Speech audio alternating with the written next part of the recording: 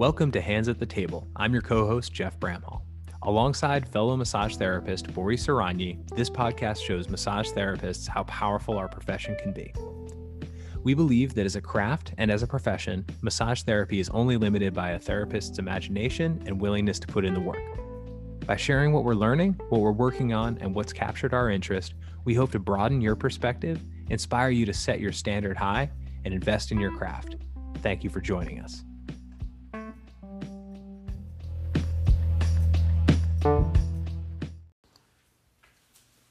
Hey, welcome back to Hands at the Table. This is Jeff with one more, hopefully it'll last for a while, solo episode.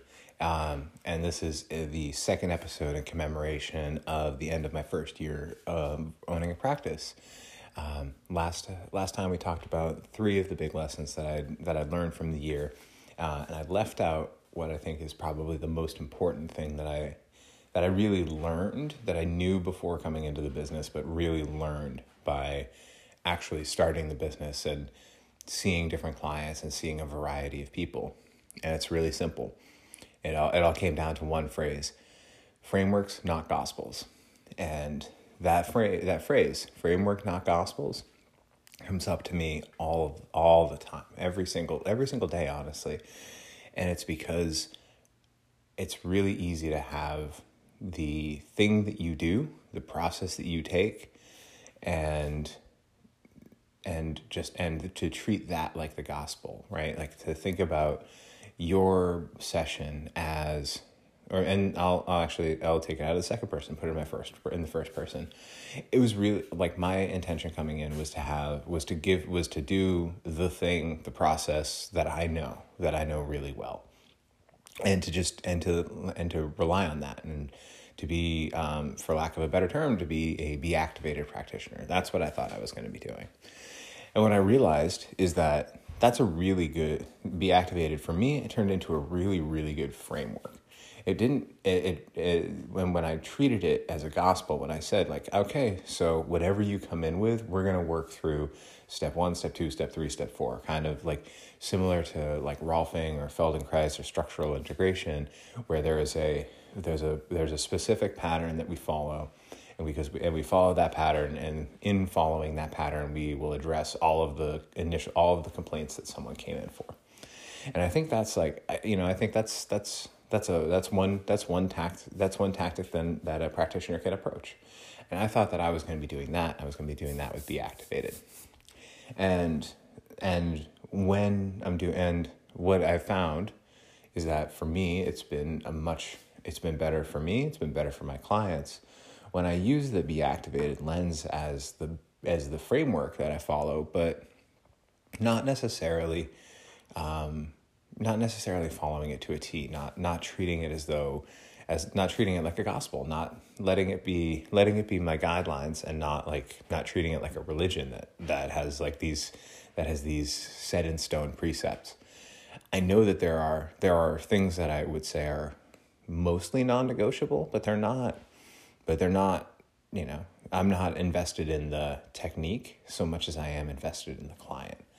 So I think as I've learned, as I've spent time, as I've failed, as I've had kind of one and done clients, I realized that I can't, that I can't get the kind of fulfillment out of this work. I can't help people affect the kind of change that they want to experience out of this work, unless I'm able to actually show up and be the person that they like, be flexible, be open-minded. And that's where the framework idea, if I think that I'm going to be going from diaphragm to a psoas to a glute to a hamstring to a quad, and if that's my gospel, if I'm treating that like a gospel, if I'm treating it like a religion, then I'm going to just go down that path, and will it help somebody fix things that they see downstream? Probably. That's my experience. That's why I thought this was going to be the direction that I would go. But if I can kind of balance that framework with work done directly to, I come in with someone comes in with a knee problem, we can do a little bit of we can do some some like, maybe we do the diaphragm, the psoas glutes, and we actually do orthopedic work on the knee, right? Like giving somebody what they ask for in addition to what maybe I think that they need, and kind of like finding the balance between those has been a pretty big change for me in my work. And by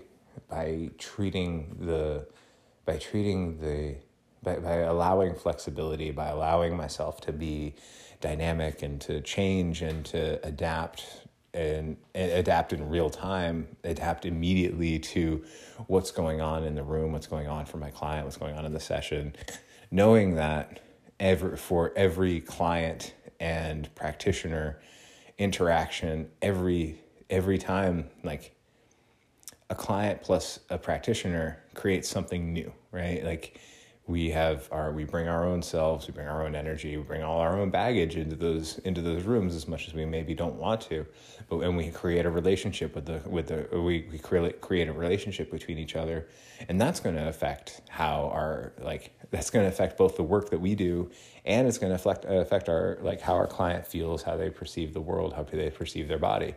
So acknowledging that and then following the path that it indicates has made a huge difference in helping people say like, wow, this really is special. This is something that I can't describe to somebody else. This is something that I feel great when I leave here.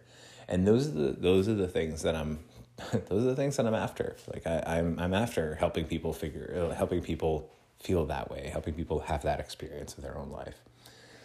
So with that, that is the most important lesson, to be flexible, to have frameworks that guide you, to have a vision that you want, a vision that you bring to the table, but not to treat it like a gospel, but to treat it, instead of like a gospel, to treat it like a framework, to treat it like, these are the ideas that this is the idea, but it's not the be all and end all.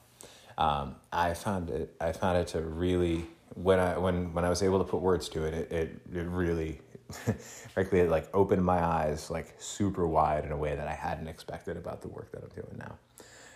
So with that, I'm going to wrap up the 1-year anniversary of Just Breathe Manual Therapy, and we'll look forward to seeing you next week on Hands at the Table.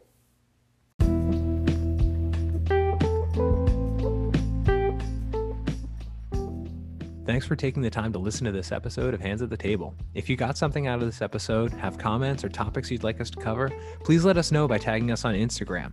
Bori is at restore_revive_therapy, and Jeff is at Just Breathe Manual Therapy. We would also appreciate if you can take a minute to leave us a rating, like, or review wherever you listen. It'll help other people find us. We'll see you next week.